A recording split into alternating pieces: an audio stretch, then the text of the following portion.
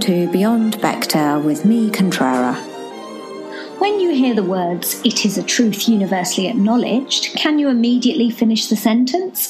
If you answered yes, then you are a huge fan of Jane Austen's Pride and Prejudice. This episode delves deep into the BBC's 1995 TV adaptation penned by writer Andrew Davies. For the unfamiliar, the characters sum up most of the plot in this handy scene from the first episode. Wonderful news!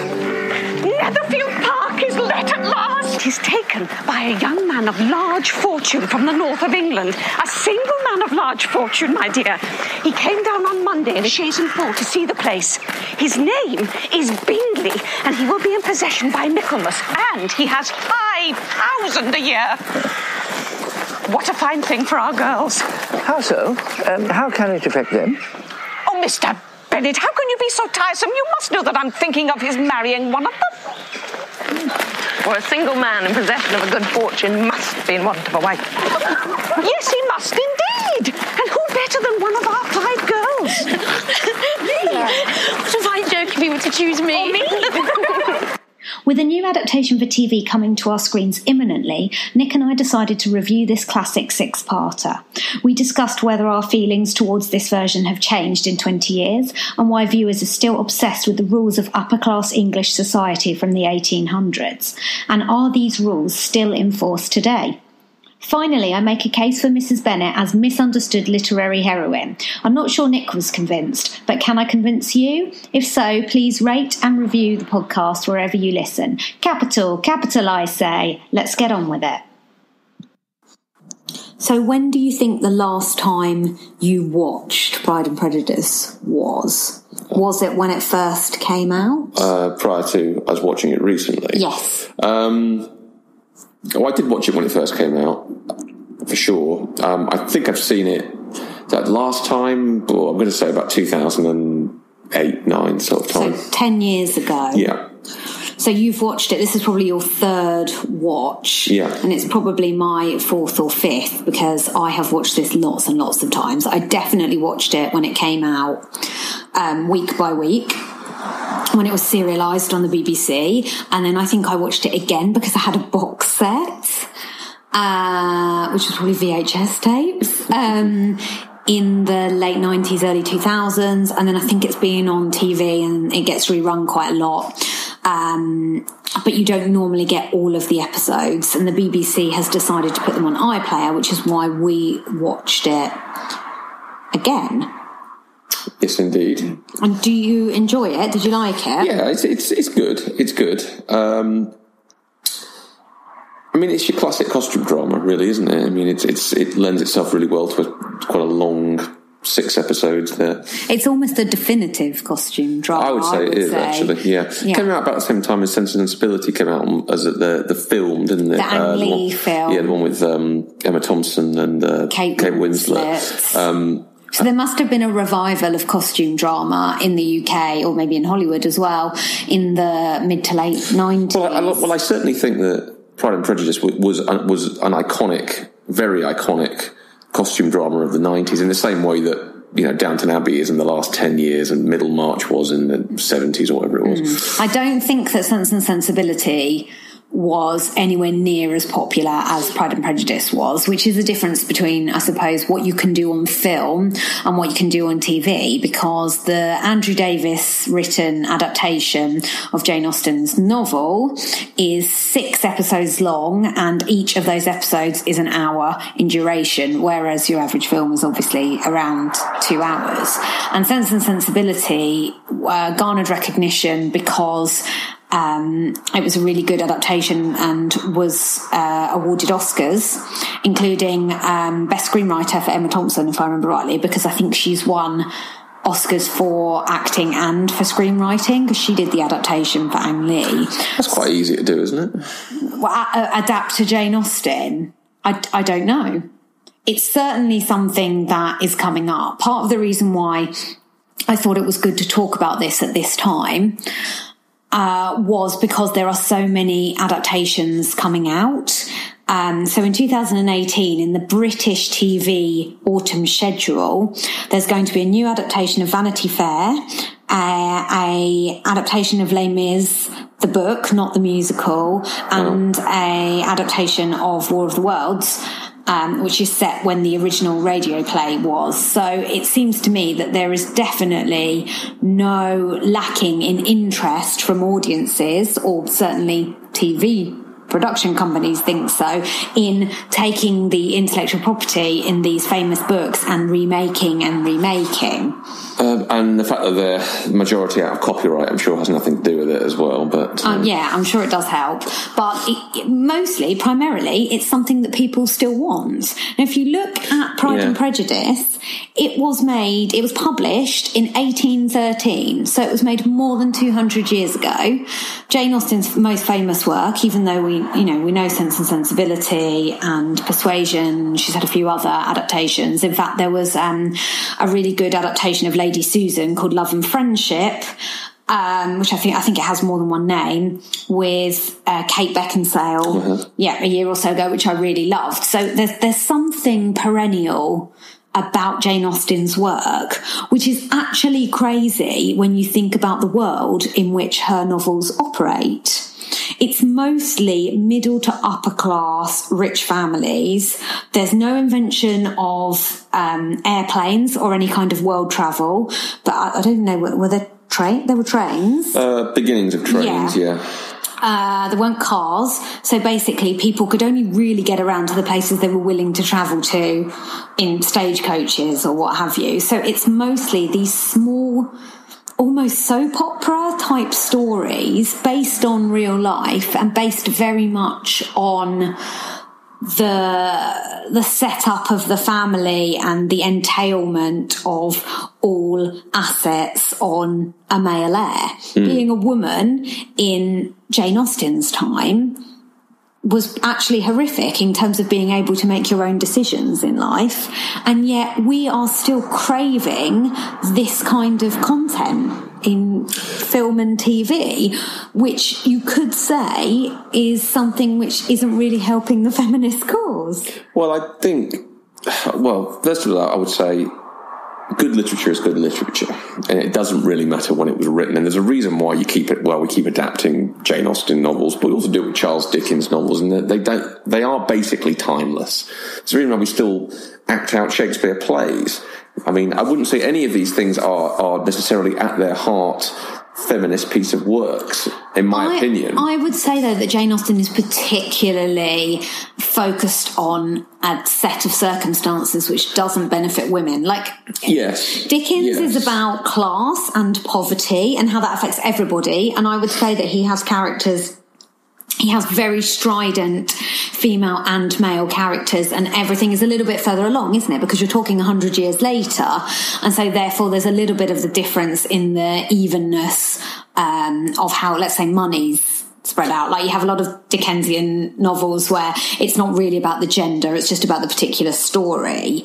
And what was the other thing? Shakespeare. Now, Shakespeare, some of what Shakespeare does, if you look at Romeo and Juliet, that's basically down the line, and it's about heterosexual love. It's not really about anything being worse for Juliet than I think it is for Romeo. And also Shakespeare works within sometimes like a magical realm. So if you look at something like what's it called,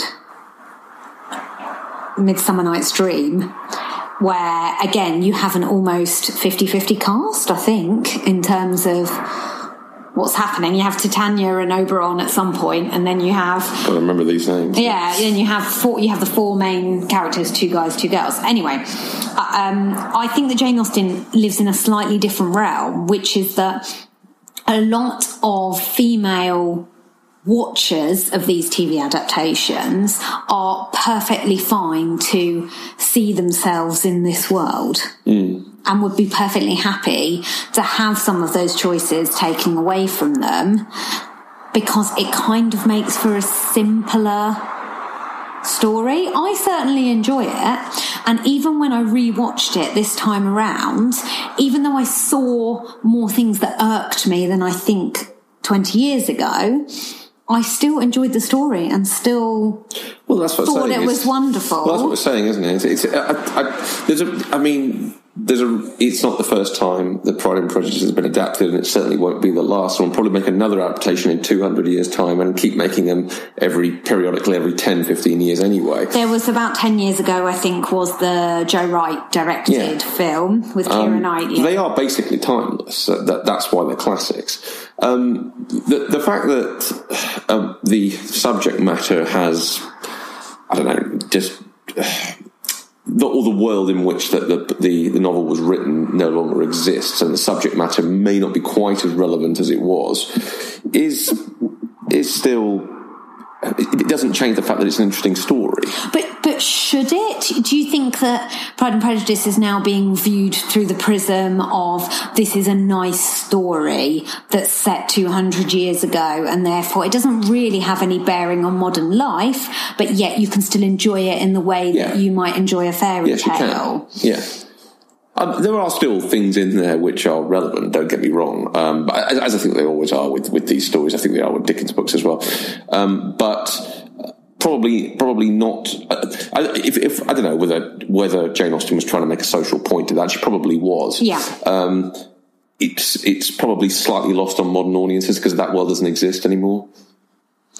So it's not necessarily saying anything detrimental to the feminist cause because we're supposed to look at it and like laugh that's how things were. Well, do we? I don't know. Let's talk about the plot. So, for anyone who doesn't know it, Mr. and Mrs. Bennet are moderately wealthy for the time, but are probably very wealthy for today because they have big houses and servants, have 5 daughters who are all coming of age, although they're pretty young. It transpires that they're like 14 to 22, I think, is the range of age. And Mrs. Bennet is particularly worried that unless her daughters marry, when she and her husband dies, because of the rules on entailment of property and assets, they go to the nearest male heir and not to their biological daughters. Yeah. And the nearest heir is a nephew, cousin of the Bennet daughters, and he's a vicar and, as transpires, is not really a very suitable candidate for any of them to marry. It was also okay for cousins to marry, it seems. I don't think that's really okay today. Meanwhile, 2 very, very wealthy men move into the area, Mr. Darcy and Mr. Bingley, and they are unmarried, and so therefore Mrs. Bennet does her best to meddle in bringing her daughters into the paths of these rich men in order that they might fall in love and get married and therefore have lots of money, keep the rest of the family together. And then it's a comedy of errors. Elizabeth Bennet and Mr. Darcy meet but don't hit it up because she's prejudiced against him because he's a rich man and thinks he's a snob, and he's too proud to associate with people who he considers less than him. So she's right, he is a bit of a snob. And it's very much about social manners, social discourse, how the class system was so important in English society. And it also talks about scandal and what is and isn't the done thing. Wickham is not to marry Mary King after all. She's been taken away by her uncle to Liverpool, and Wickham is safe. Perhaps we should say Mary King is safe. But was there a very strong attraction between them, do you think? Not on his side, I'm sure. I shouldn't think he cared 3 straws about her. Who could about such a nasty, freckled little thing? Don't look at me like that, Lizzie. I know you think as ill of her as I do. Pass the celery, Kitty. Aren't you glad we came to meet you? We shall be such a merry party on the journey home. To be honest with you, many of those points, especially in regard to scandal, they only really started to disappear, or dissipate, I should say, 30, 40 years ago, should we call it, roughly? Yeah, which is really worrying. 1980, maybe, sometime around there. Yeah. Certainly, if you got divorced in the 1960s, it was a bit of a social faux pas. Even in the 1960s. Yeah. Let's look at these issues then. Okay, the first thing, the entailment. So that's something that no longer happens. Now people can leave their property and assets to anyone they want. Although, subtext to this, when did they change the line of succession to the throne? Only very recently. Very recently. Yeah, just before Princess Charlotte was born. So if we're talking about in the UK royal family, and she's probably about 3 now. So there you go, 3-4 years ago. So some of these things that we're laughing at now and think are antiquated are still very much hidden within the laws of the land, or you can definitely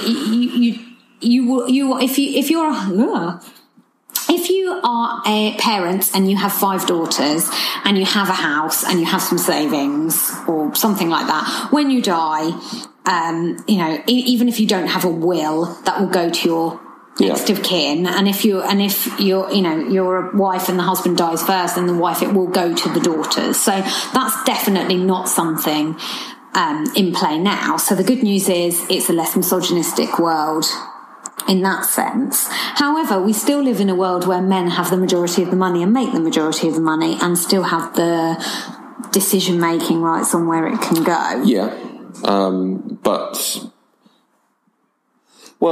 So part of the issue as well is sort of hinging around this as well. In the world of Pride and Prejudice, I'm not, as a woman, I'm not quite sure what jobs were really available to you, if any at all, especially a woman of certain class anyway. You weren't supposed to work. That was the irony. Or you could be a governess. I bet you could be a teacher. Not even a teacher, I don't think, because I think even that was frowned upon. I think governess, i.e. like a private tutor to someone's children. But really, your purpose in society was to get married and continue your family line. Yeah. It seems, because there are a few jokes in this Pride and Prejudice about one of the Bennet's uncles being a solicitor, and living in Cheapside, and how that was frowned upon by the landed gentry, who are the sisters of Mr. Bingley.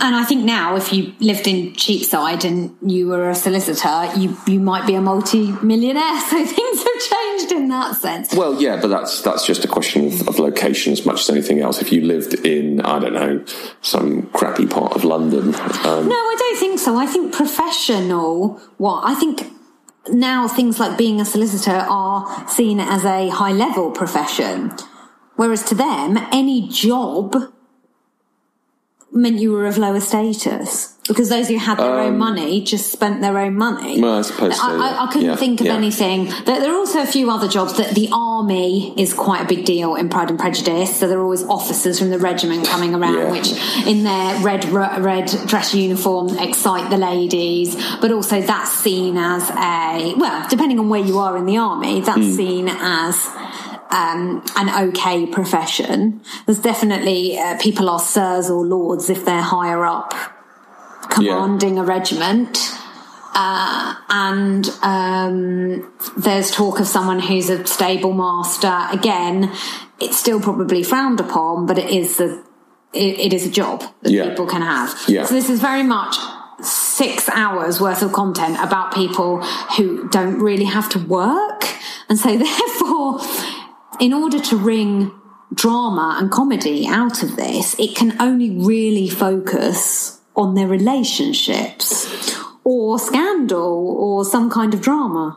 Yeah, I suppose. Well, relationships are a funny one anyway, because again, there was obviously an extremely narrow view of all this, and that you got married and then you had children and that was that.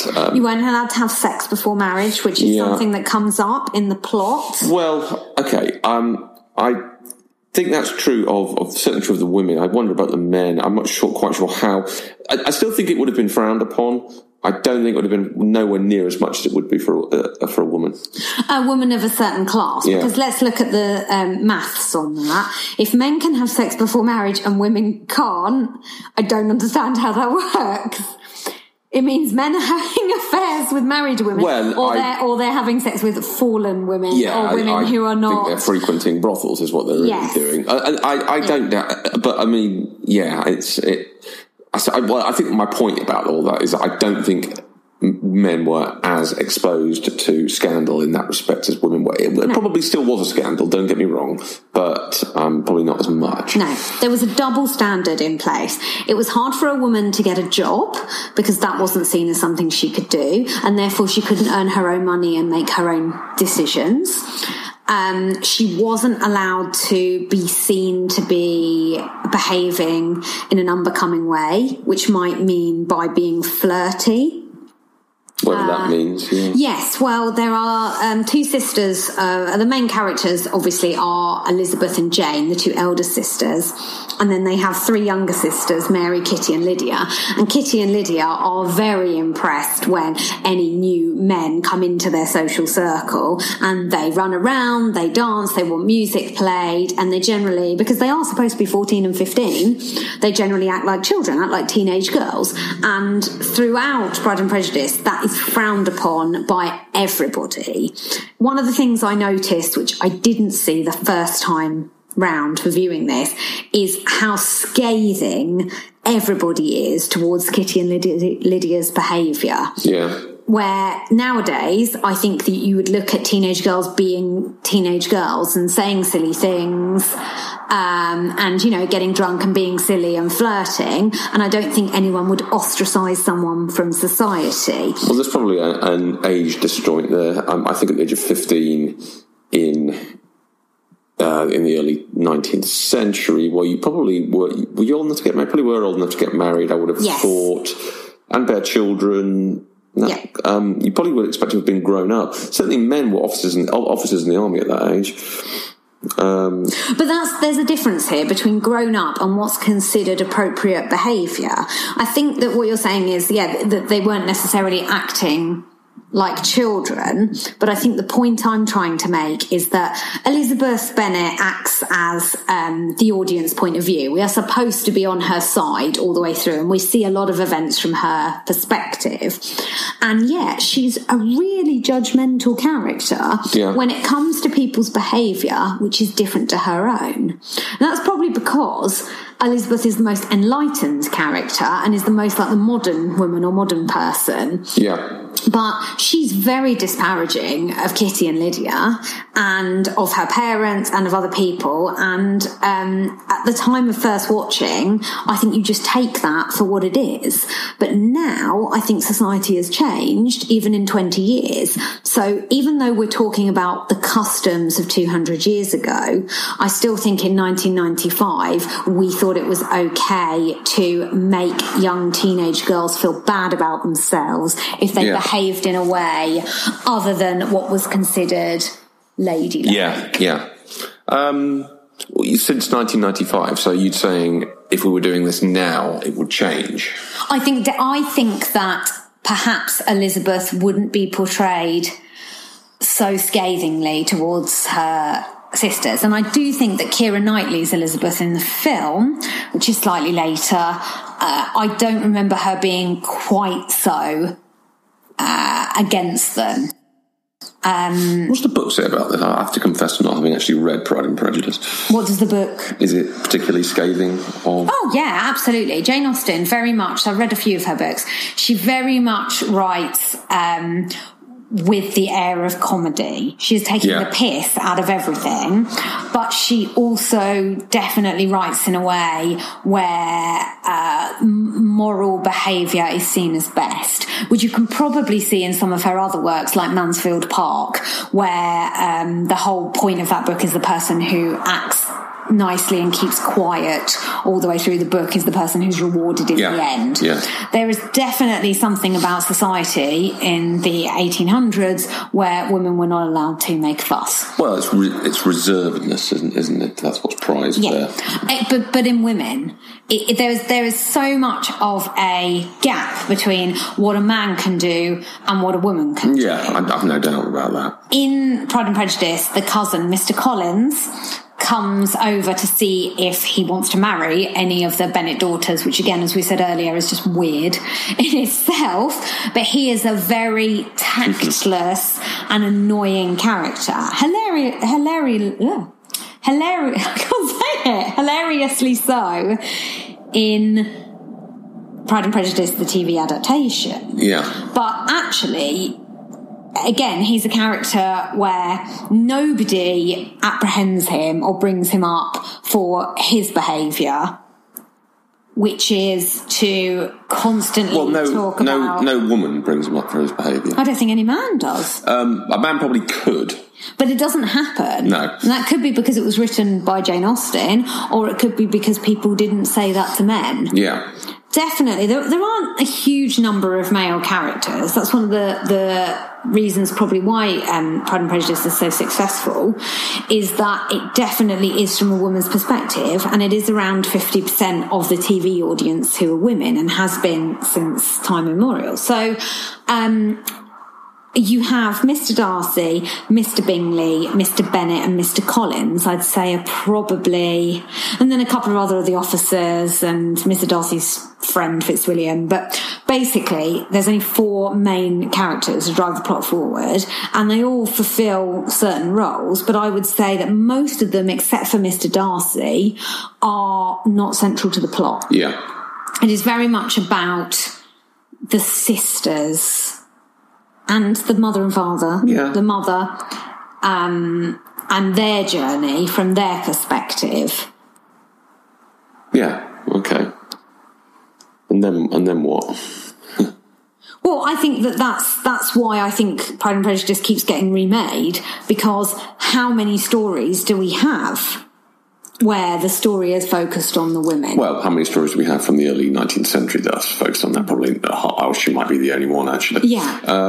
So it might be that it keeps getting remade because there are so few. Well, Sense and Sensibility, there are so few that aren't written by Jane Austen. It's also, at its heart, though, you've got to remember, at its heart, it's still a love story. I mean, at the end of the day, it is a straightforward love story between two people who are maybe not quite suited for each other, or can't quite get it together, or whatever it happens to be, and then eventually make it work, or fall in love, or change their minds, or whatever it happens to be. Would you say that Jane Austen invented the rom-com? Is it? How funny is it, though, really? I think it's quite funny. It's got moments, I have to say. You don't think it's a comedy? Because I think it is written. The Andrew Davies adaptation is very much written like a comedy. I think there's bits of it that are comical, but at its heart, no. You think it's still a romance? Yeah. See, I don't think so. I think it puts the comedy on equal par with the romance. Because I think that when Davies was writing this, he was thinking, I'm putting this on Sunday nights at 9 p.m. or whatever he did. This is a big BBC deal with a huge budget, and this has to appeal to a male and a female audience. And he would probably say, and we may well agree with him, that, and this is a stereotype, that more women want to watch romance, more men want to watch comedy. So if you combine the two, you create something that will keep people's interest for 6 weeks. Well, how big are but did it have a massive male audience? I don't know. I don't know either, but I would speculate it had a greater female audience. Probably. I think costume dramas generally do, as a matter of course. It's an oddity, really, because if you look at, we talked about, Dickensian adaptations. Yeah. They're not particularly female oriented at all. So why? I don't know. I think they're not. I think they're story oriented. Yeah. I don't think that's a Bleak House has women in it. Like Oliver Twist has some women in it. Name me some other. Little Dorrit. Dorrit is the title character. I think he wrote so many different things, and I think that we need to be careful not to be talking about Charles Dickens, because this isn't about Charles Dickens. This is about Jane Austen, and this is about the adaptation of something and how it affects women. I think that we shouldn't be dragged into comparing it to other things. Mm-hmm. We should look at it in isolation, which leads me to the passing of the Bechdel test. Now, off the top of my head, I'm not entirely sure that it does. I'm sure it must do, because you will have Jane Bennet and Elizabeth Bennet despairing over their mother. Yeah. And therefore, you have two female characters talking about something which isn't a man. And so it's a pass. However, going back to your point that it's a love story between a man and a woman, there is an awful lot of talk between women about men. Whether it's, I've forgotten the one who runs away with Lydia as well, Wickham. He's another male character. So most of the characters talk about Wickham or Darcy or Bingley or Mr. Bennet or one of the uncles, because the men can affect, or Mr. Collins, when the men can affect change. Yeah. There's only so much power that the women can use to affect change. And that's probably why Elizabeth Bennet stands out so much, because she is proposed to, which the whole setting of the entirety of Pride and Prejudice is supposed to be leading us as the viewer to think we want her to be proposed to and get her happily ever after, and she refuses, Mr. Darcy. And that's where perhaps her pride comes in, the clues in the name. Yeah. But I do think that there's only so much change that the female characters can affect. So that's sometimes where the comedy or the drama unfolds, is them getting round the fact that women don't have that much power.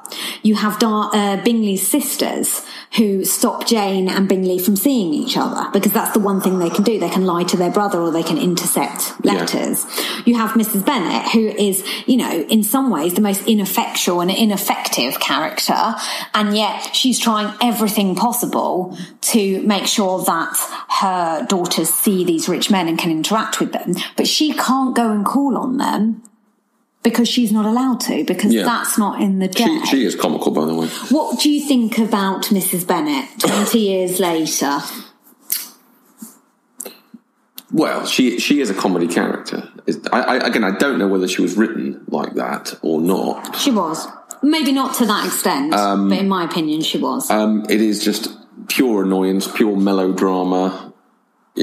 Probably actually hurting her daughter's chances of getting married more than helping. Why? Just it's the overbearingness, isn't it? It just gets up your nose, and it gets up the character's noses as well. So you weren't a fan? No. Well, I mean, it's a comedy character. I mean, do I think she's a well-written comedy character? Yes, I do. Do I think in the context of the story she's meant to be taken seriously? I'm not sure she is, no. And has your opinion changed in 20 years? No.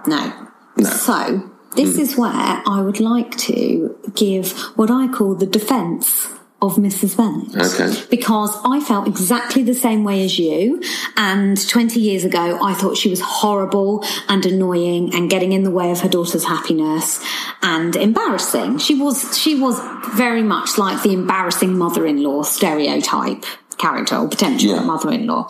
Watching it this time, I paid particular attention to her, and I think we need to look at Mrs. Bennet from another perspective. One, she is absolutely terrified that her children are going to be turned out of their house and home when her and her husband dies. So she is trying to do everything possible to make sure that doesn't happen. It's not Mrs. Bennet's fault that she can't decide what to do with her own estate. And then, of course, there's a very funny scene where Mr. Bennet says, well, you never know, I might outlive you. I actually think the relationship, as an aside, between Mrs. Bennet and Mr. Bennet, again, I thought Mr. Bennet was adorable 20 years ago. Really lovely, loves his daughter, particularly loves his second eldest daughter, Elizabeth. But actually, he's really quite horrible to his wife, now that I'm looking at this 20 years later. I'm not saying she's not annoying, because she is, but I don't think you'd portray Mr. Bennet like that nowadays. And in the Joe Wright film adaptation, their love is much more open and obvious to see. You can see what they see in each other. Whereas in this Andrew Davis adaptation, you cannot see why they're together. They both really don't like. Well, no, I think she likes him. He doesn't like her.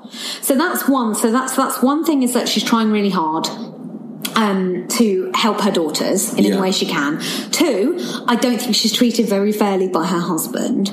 3, most importantly, what she does actually works. Like, not the embarrassing things, but she does put her daughters in the way of the rich men, and she does make sure that they see them and highlights them. And she also is very proud of her children most of the time and highlights it to people. She's like a showbiz, like, my manager now, and that's what she would be. She'd be like Kris Jennings, whatever name, Kris Jenner from the Kardashians now, where she's just pushing her daughters forward, and she gets results.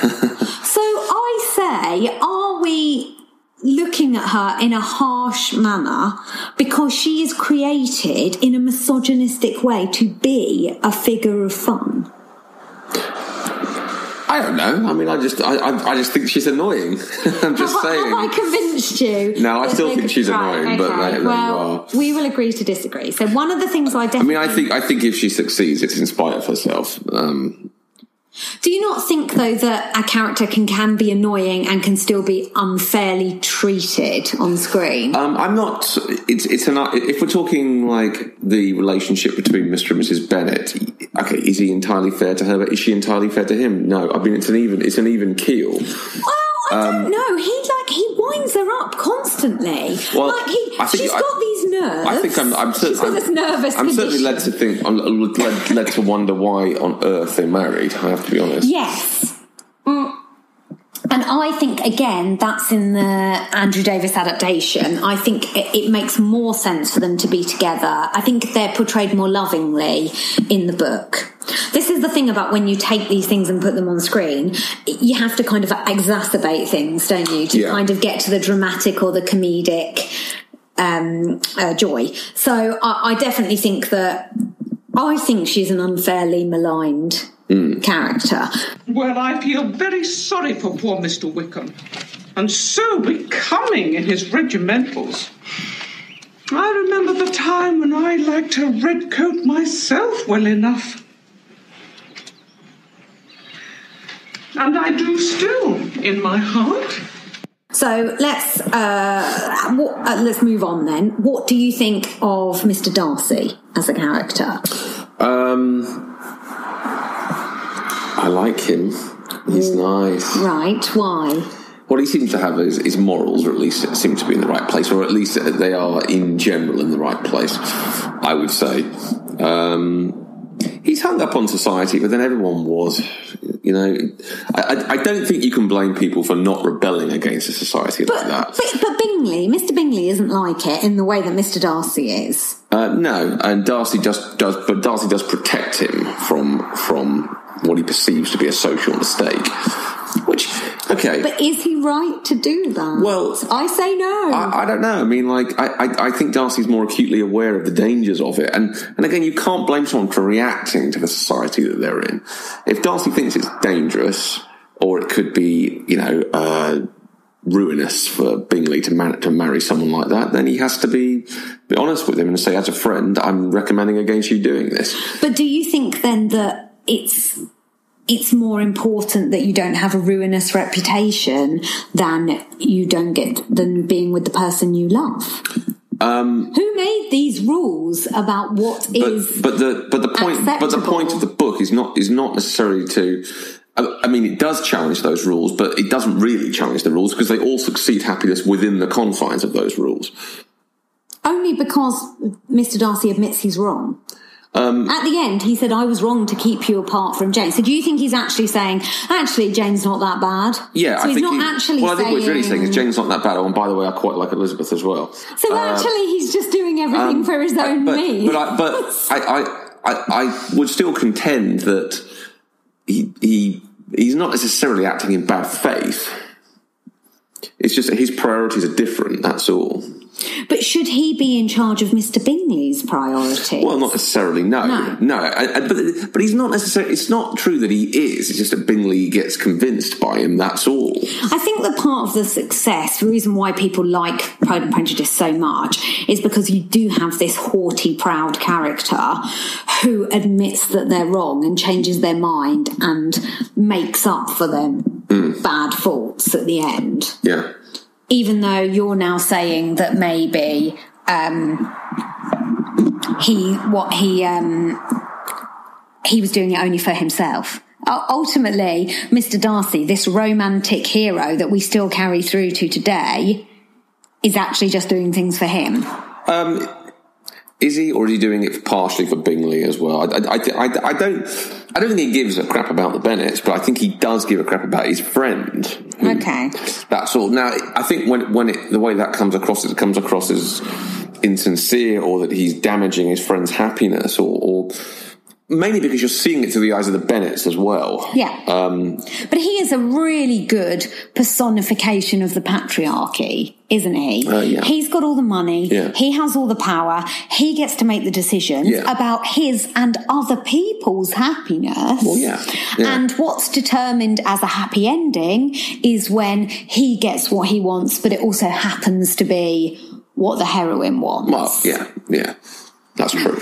Because flipping that over to Elizabeth Bennet, who is very much regarded as the heroine of Pride and Prejudice, and a kind of almost a modern heroine, even though she was made 200 years ago, in the Davis adaptation, I think that she's incredibly brave. One of the best parts about Elizabeth is that when she's speaking to Lady Catherine de Bourgh, which is the patroness of Mr. Collins, and also the aunt, I think, of Mr. Darcy, and a very, very rich woman, who is one of the few women who really has any kind of power in that society. Elizabeth dares to speak to her in a way which ordinarily would have seen her ostracised, but because she had friends in high places, it all works out okay. Yeah. And even Catherine de Bourgh does not get what she wants, which is for Darcy to marry her daughter. Your alliance would be a disgrace. Your name would never even be mentioned by any of us. Obstinate, headstrong girl, I'm ashamed of you. Tell me once and for all, are you engaged to him? I am not. And will you promise me never to enter into such an engagement? I will make no promise of the kind, and I must beg you not to importune me any further on the subject. So I think that Jane Austen created a brave character, and Andrew Davis realised this and definitely made her even braver and forthright in her opinions. Yeah. You could put you could put Elizabeth Bennet in modern society and she'd probably be okay. She'd probably want to have a job and have a living. However, again, on the rewatch, what I noticed is she gets very excited when she sees Pemberley. So she definitely likes Mr. Darcy for the fact that he has money, because that's power, and, but you don't need to be with someone who has the biggest house in all of Derbyshire in order to be happy. Well, in that adaptation, I think they paint her as this sort of someone who... I wouldn't say she doesn't care about money. I think she cares about a certain standard, but doesn't care to be at the very, very pinnacle of society. Well, at least this is the way that she's made to look. Yeah, but Darcy is the pinnacle of society. Yeah. And furthermore, you get the impression that she wouldn't actually like it up there.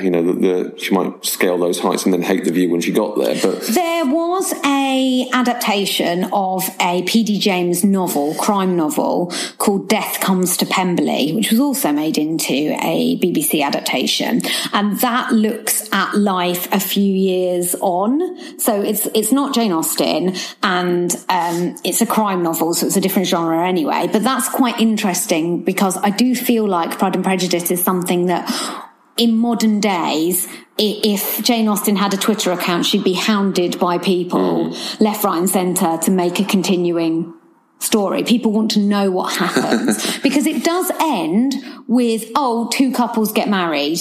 You don't need to know anymore because guess what? In this patriarchal society, you got married to a rich man. We don't need to know about your life afterwards. And I think that, there's something to be said for a happy ending, but I'm not entirely sure whether that is a modern happy ending now. But anyway, back to my beration of Elizabeth Bennet, who I do really, really love. But yes, she likes the idea of money and power, and they do make a thing of it. Also, she really does not like it when her family embarrass her under her set of circumstances, and she makes it very, very clear, and I think she's rude. I'm not saying she's not right to feel about it, but she's a very haughty character herself. And I think that the Davies adaptation prizes that and says it's a really good thing, but that's because it's such a juxtaposition between how everybody else behaves.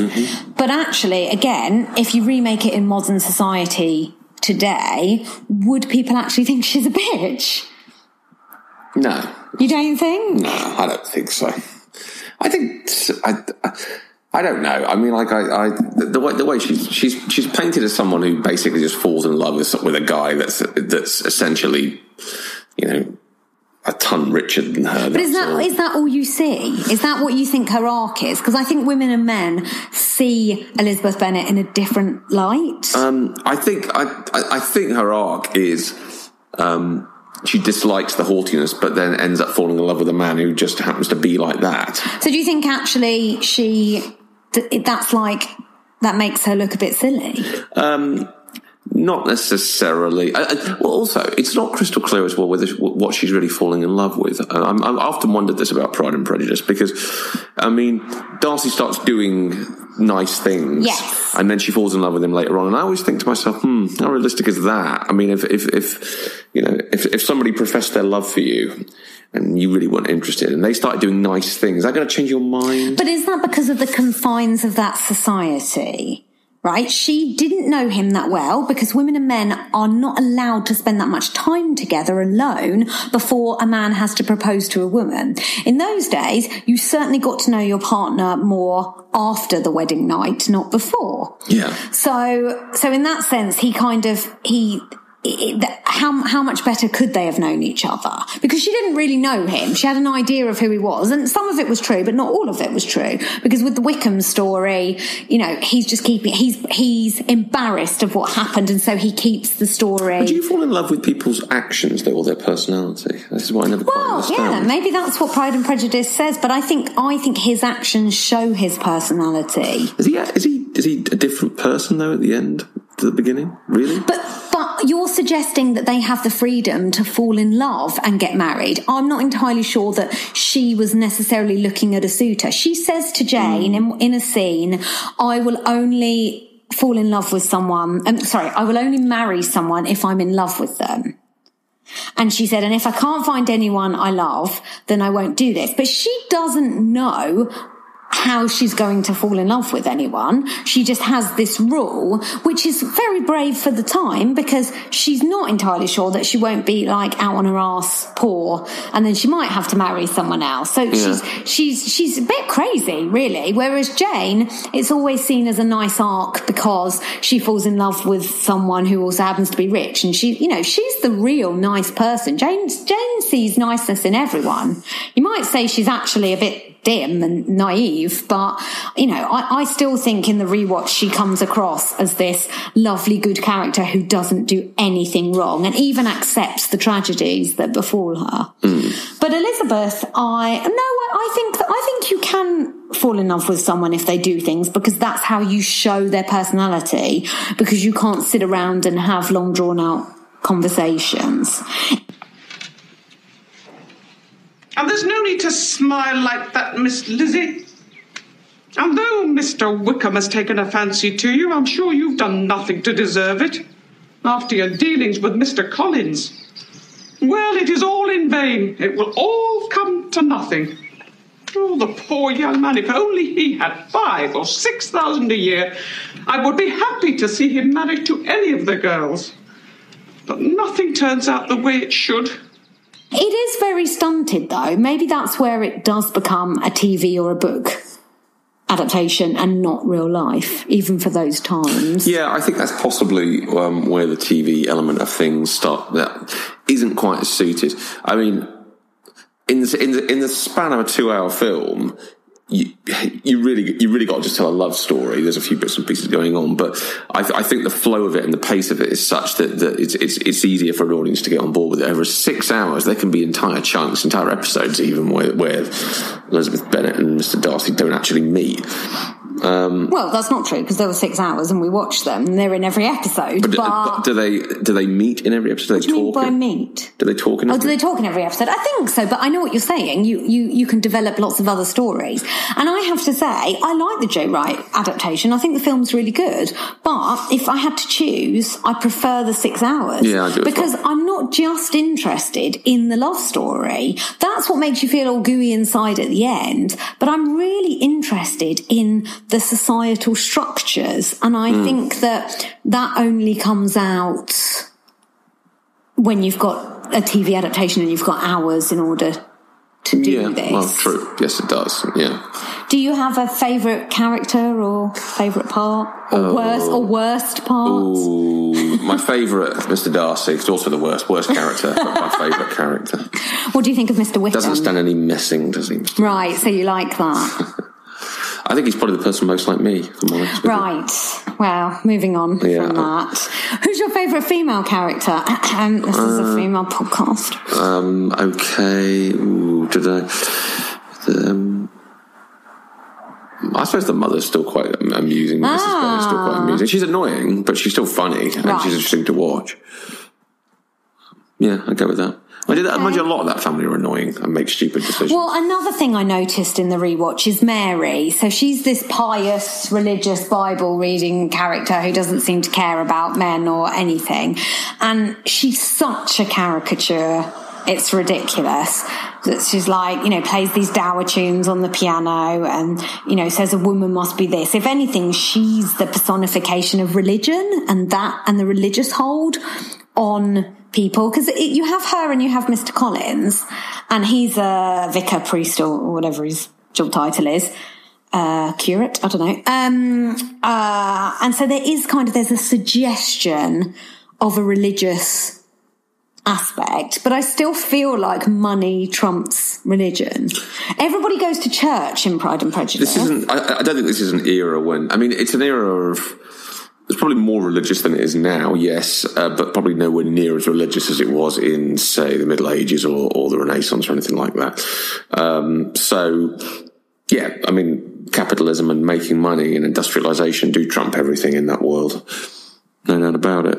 And I think that it's there, the influence, but it's not as strong as you see in other TV shows or books or things like that, because I think the church perhaps doesn't have the hold it has in the UK even 200 years ago. No, it didn't. Oh, than in America, I was going to say. But actually, maybe all of these attitudes do come from the Bible. A woman must be proper. A woman can't do this.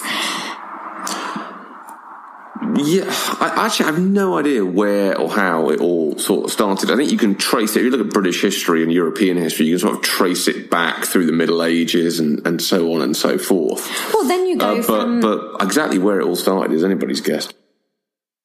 Then you come through to the times of the 1800s and you have Mr. Darcy, and men are the ones that have property. Men have power. Men can give it on. Everybody goes to church. God says women should be this. God says that. So I think there is the Bible was likely written by men, and kings there were generally male monarchs, and landed gentry were generally male. And I think that's what filters down into men think it's okay to say how women can behave. And that's something that we have in 2018. So we can all laugh and say, oh, Pride and Prejudice, it was 200 years ago, but worryingly, a lot of the lessons and a lot of the ways that women are treated are not so different today. How different would you say? If you had to... It doesn't feel quite as constrained as that, though. It's not as constrained as that. I have a job. I can earn money. I can decide what to do with it.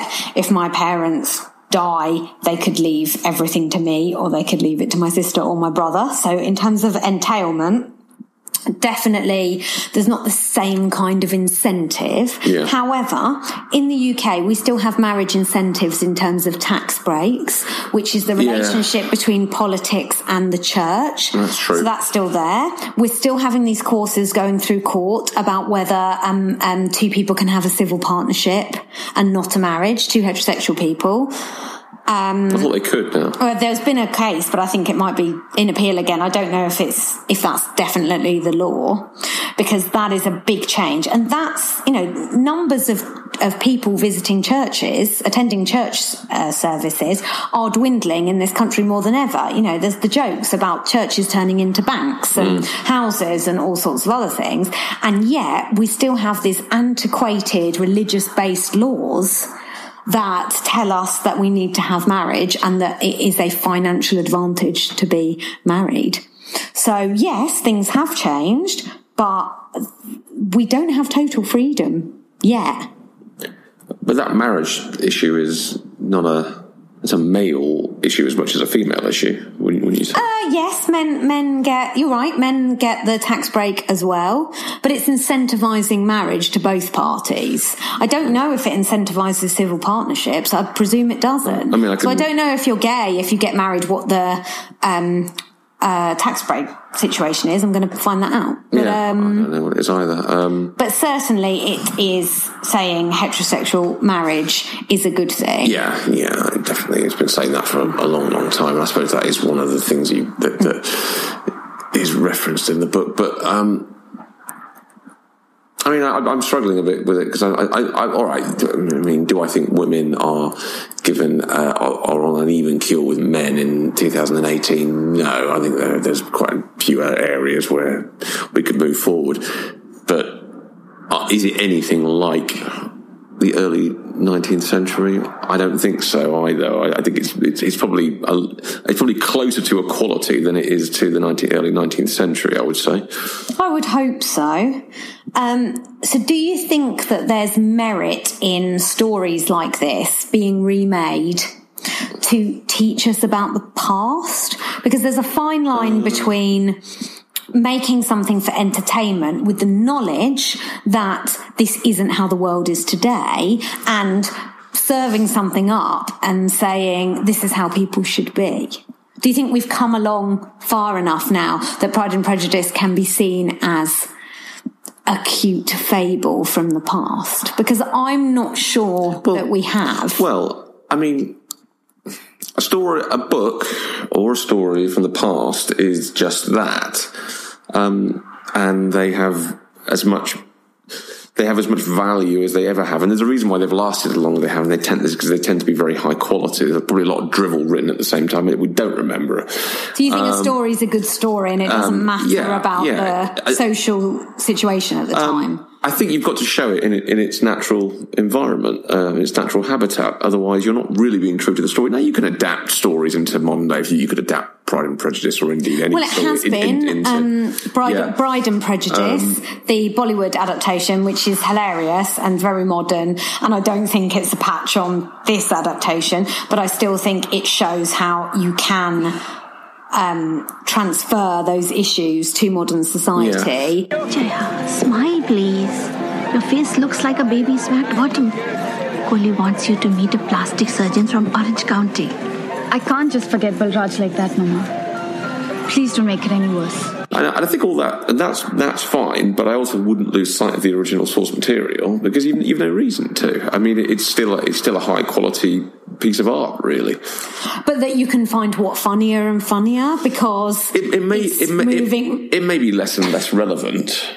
As things tend to be, when you go through history. I would sit there and argue how, for all of us that went to school and were forced to read Shakespeare, we were all sat there, and as a joke was told, and the teacher had to point out to us that was a joke, I tended to sit there and think, well, if you're telling me that's the punchline, it clearly isn't that funny, but it may have been at the time. Might have been at the time. And I think the further away from the source material in time you get, the less relevant it becomes. But they are still stories.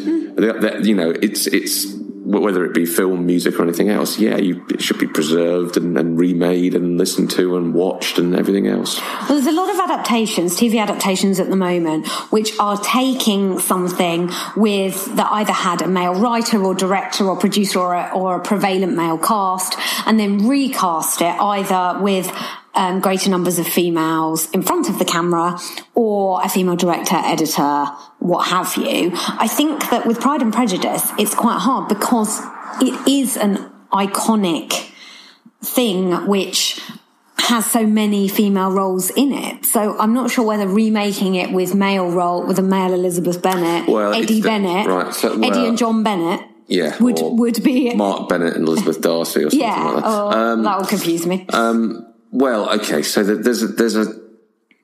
I have a feeling, from what I've seen anyway, that would never be tolerated, or at least I'm not quite. All right, so if you watch enough costume dramas, what you begin to realise is that they generally are not as inventive and as creative from a cinematic perspective as they could be. Yeah, because they couldn't travel anywhere. They had to really be in these stately homes, these gardens. Well, yeah, but I'm just talking about pure cinema in terms of how you make it. Now, I'm not expecting the BBC adaptation to be off the scale good, but certainly, film versions of it, there is opportunity there for people to take a bit of creative license. I'm not saying. I don't think Joe Wright did with I'm not saying change the story or even the dialogue, but there is, and I think what happens is they never really do. I don't think Joe Wright did. I don't think Ang Lee did in Sense and Sensibility either. I think it's they get scared. They get scared about offending 200 years of tradition in regard to that particular book, and hence they just film it as if they're filming a play. And I think that's what will continue to happen. I can't see that changing, really. Do you think that if they made Pride and Prejudice on a grander scale, that might add something? Well, I think one argument is that the further away that you get, the more scope there is to change it. I mean, again, going back to Shakespeare, you can adapt Shakespeare into modern environments, and it has been done several times. And it does seem to work. But again, it's almost like, I think because we're 500 years plus now, it's becoming, that gap is quite large. People, for young kids to truly identify with that, you're going to have to do something to sort of revamp that. So I think that makes sense.